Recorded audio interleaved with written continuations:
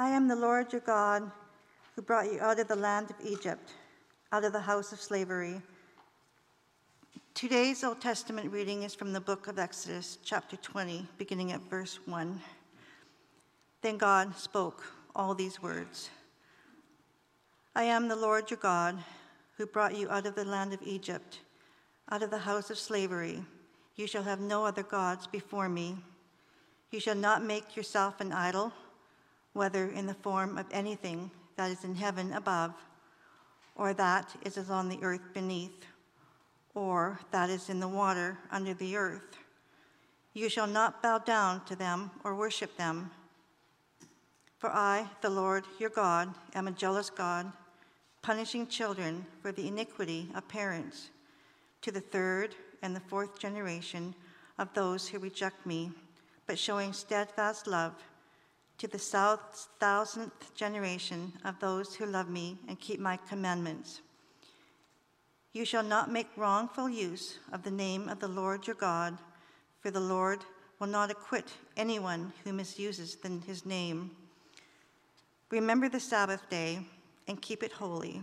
6 days you shall labor and do all your work, but the seventh day is the Sabbath to the Lord your God. You shall not do any work, you, your son or your daughter, your male or female slave, your livestock, or the alien resident in your towns. For in 6 days the Lord made heaven and earth, the sea, and all that is in them, but rested the seventh day. Therefore the Lord blessed the Sabbath day and consecrated it. Honor your father and your mother, so that your days may be long in the land that the Lord your God is giving you. You shall not murder, you shall not commit adultery, you shall not steal, you shall not bear false witness against your neighbor, you shall not covet your neighbor's house, you shall not covet your neighbor's wife, or male or female slave, or ox or donkey, or anything that belongs to your neighbor. Hear what the Spirit is saying to the church. Thanks be to God. Let us pray. Search us, O God, and find the things that are on our hearts. Find our joys, find our heartaches, and find our joys and our struggles, and speak to them. Through your living word we pray. In Jesus' name, amen. Well, here we are.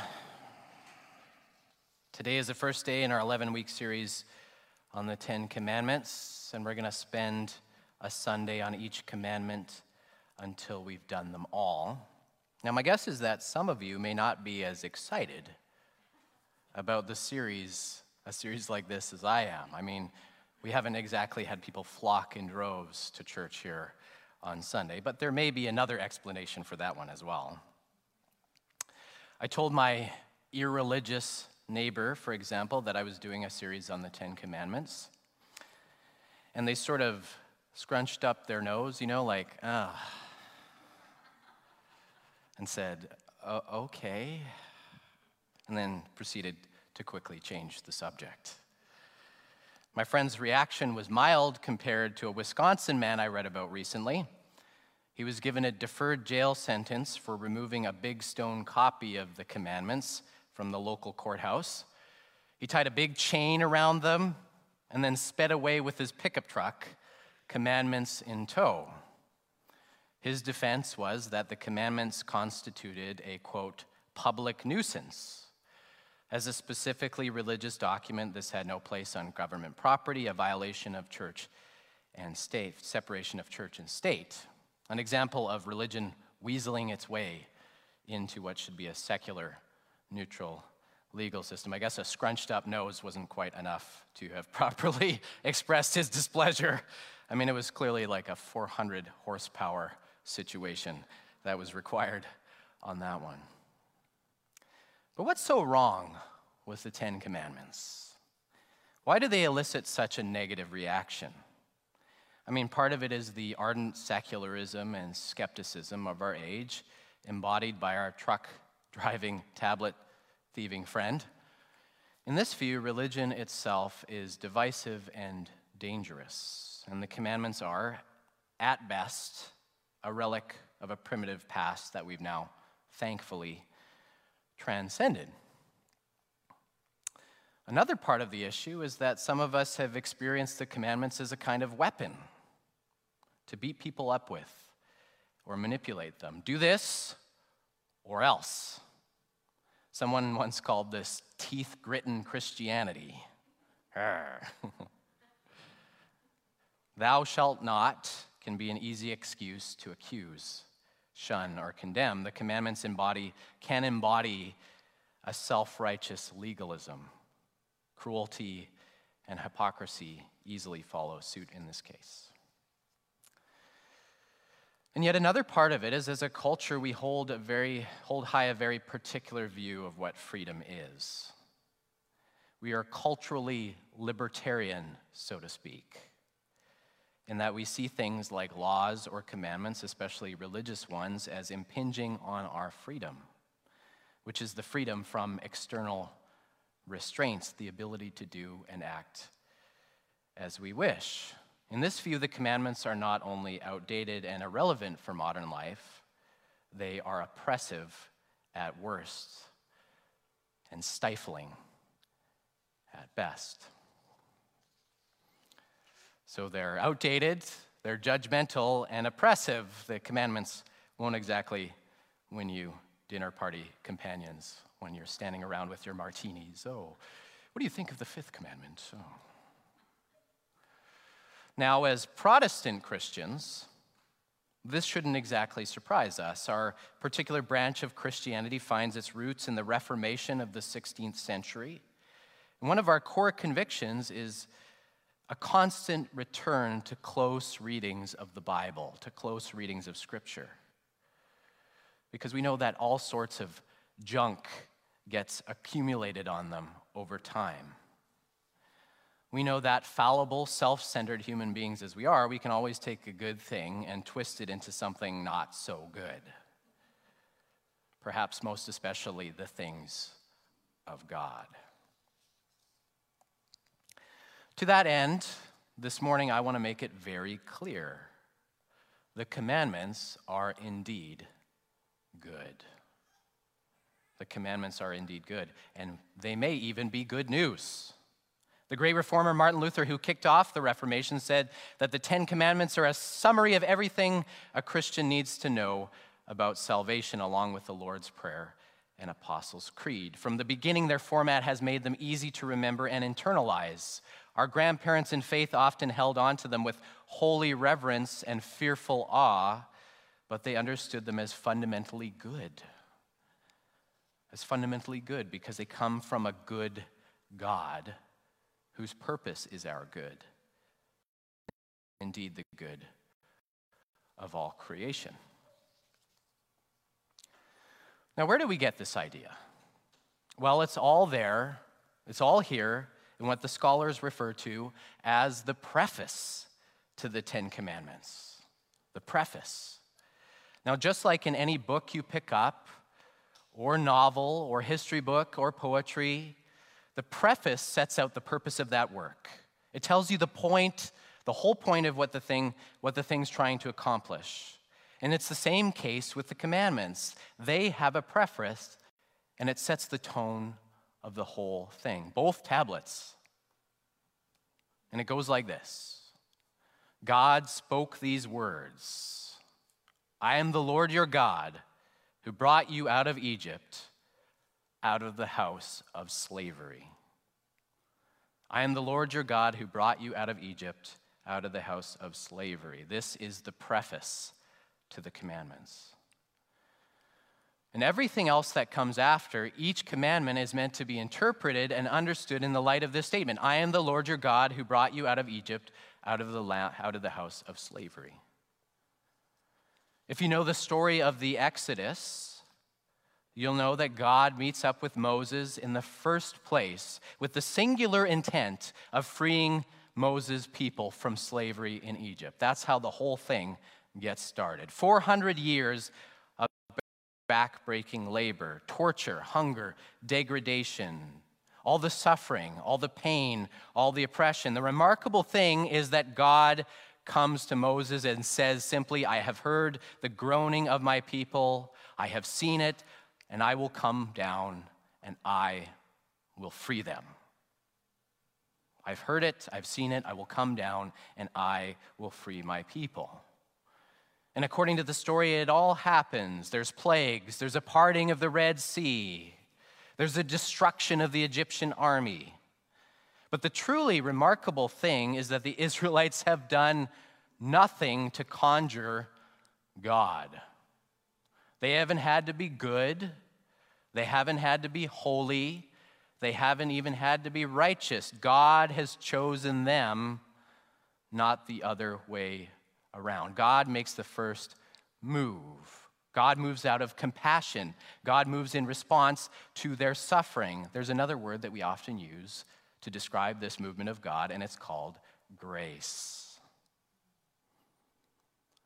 So this isn't some cruel and capricious creator simply laying down the law so he can crack some skulls when people step out of line, or some kind of immature parent who plays favorites with the good kids.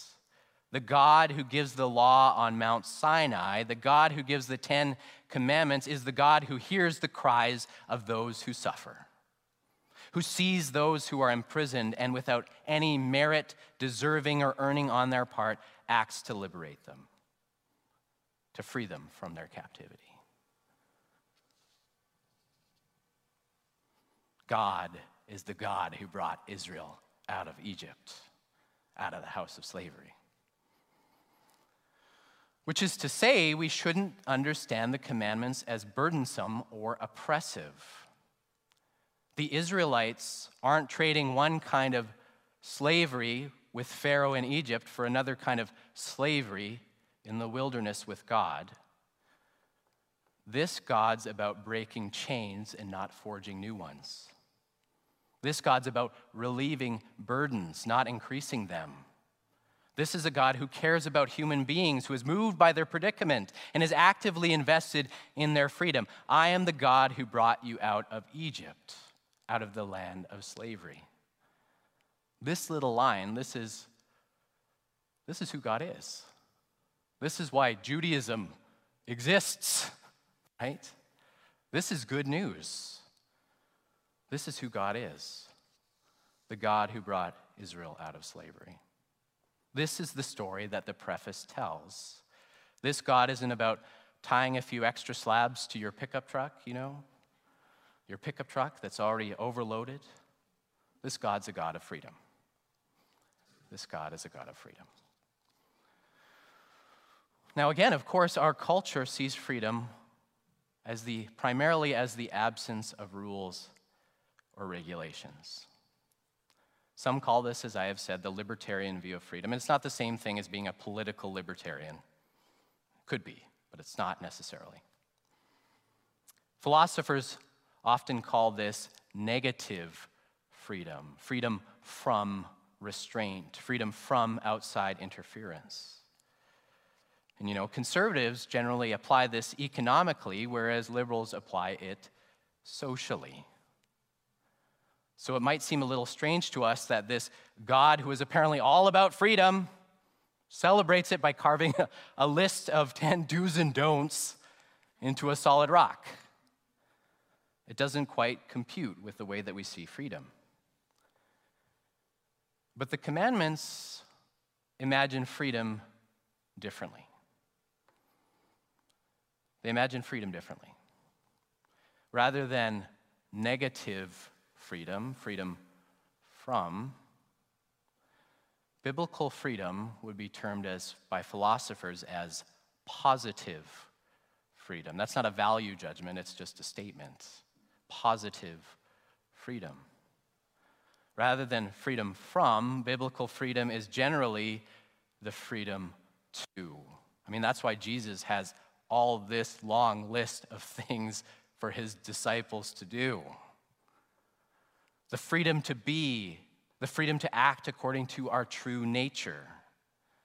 The great 5th century pastor and teacher, St. Augustine, referred to the commandments as the, quote, Christian's charter of freedom. Dietrich Bonhoeffer wrote that the commandment of God not only forbids, but also permits, not only binds, but also sets free. And Bonhoeffer, if you know, he died in a Nazi prison camp after using his Christian freedom to challenge Hitler. And one theologian, the late Paul Lehman, said it like this: the tone of the 10 Commandments does not sound like this you must do or else. It sounds rather like, seeing that you are who you are, this is the way ahead. This is the way of being and living in the truth. This is the way of freedom. So the commandments paint a picture as to what life with this freedom-loving God is like. Think about the commandments themselves. Remember how back in Egypt you were making nothing but bricks from sunup to sundown, breaking your back until it killed you? No such thing as a stat holiday. Because I brought you out of here, though, you don't have to work yourselves to death anymore. You're going to have a Sabbath day. Rest is going to be built right into the calendar every week and the very fabric of creation. Remember how back in Egypt, old people were expendable once they couldn't lift a shovel anymore? You're different, though. Because I brought you out of Egypt, mothers and fathers will be honored with pride of place for their service and their wisdom, not just their use value. Back there in Egypt, just about anything could get you killed, right? Your masters were arbitrary and cruel with their punishment. Men and women were mowed down like grass. Since I brought you out of there, though, human life to you is going to be so valuable that you'll stop at almost nothing to preserve, protect, and promote this precious gift. And back there, your wives, daughters, and mothers were the objects of rape and abuse. Your whole lives were a massive theft of labor, and you'd steal from each other when there were barely any scraps to spread around. Your whole lives revolved around the lie that you were less because you were treated like less. And you spent your whole lives fantasizing and dreaming that you had just a little bit more. That's what life was like in slavery. But you are children of the living God. And you were born out of Egypt on eagle's wings because you were born for more than slavery. You were born for more than Egypt. And instead, you're going to be the people of fidelity, generosity, honesty, dignity, and deep contentment that I made you to be, even before space and time was even a thing. Trust in me, walk with me in my ways, and only then you'll know what true freedom actually is. The commandments paint a picture as to the kind of life that's possible with this freedom-loving, freedom-bringing, freedom-endowing God, then or now. It's a life where we don't have to scramble every moment of every day, but can take rest for granted. It's a life where the elderly and anyone else who can't take care of themselves doesn't have to be discarded or isolated, but given true pride of place as the wisdom and memory of the community. It's a life where we aren't driven by our most violent, selfish impulses, but deeply formed by grace and forgiveness for just and unjust alike. It's a life where sex is not a commodity or means to an end, but the gateway to intimacy and familial life. A life where we don't have to steal or hoard, nor fear that there will never be enough, because in God's world, there's always enough to go around. The commandments paint a picture as to the kind of life that's possible with this freedom-loving God right here, right now. Because, friends, at their heart, the commandments are a gift. They are good news. They're good news because they are authored by a good God who desires only our good. The commandments are not intended to be oppressive burdens or excessive punishments or stuffy old obligations, because they are given to us by a God who would go to hell and back, who has gone to hell and back to bring freedom to his children. Not just freedom from, but freedom to. The freedom to overcome our worst instincts and to step out of our self-centeredness and selfishness. The freedom to become who we were created to be, destined to be. The freedom to be good, like the good God who made us. And may that same good God have mercy on us and incline our hearts to keep this law. Amen.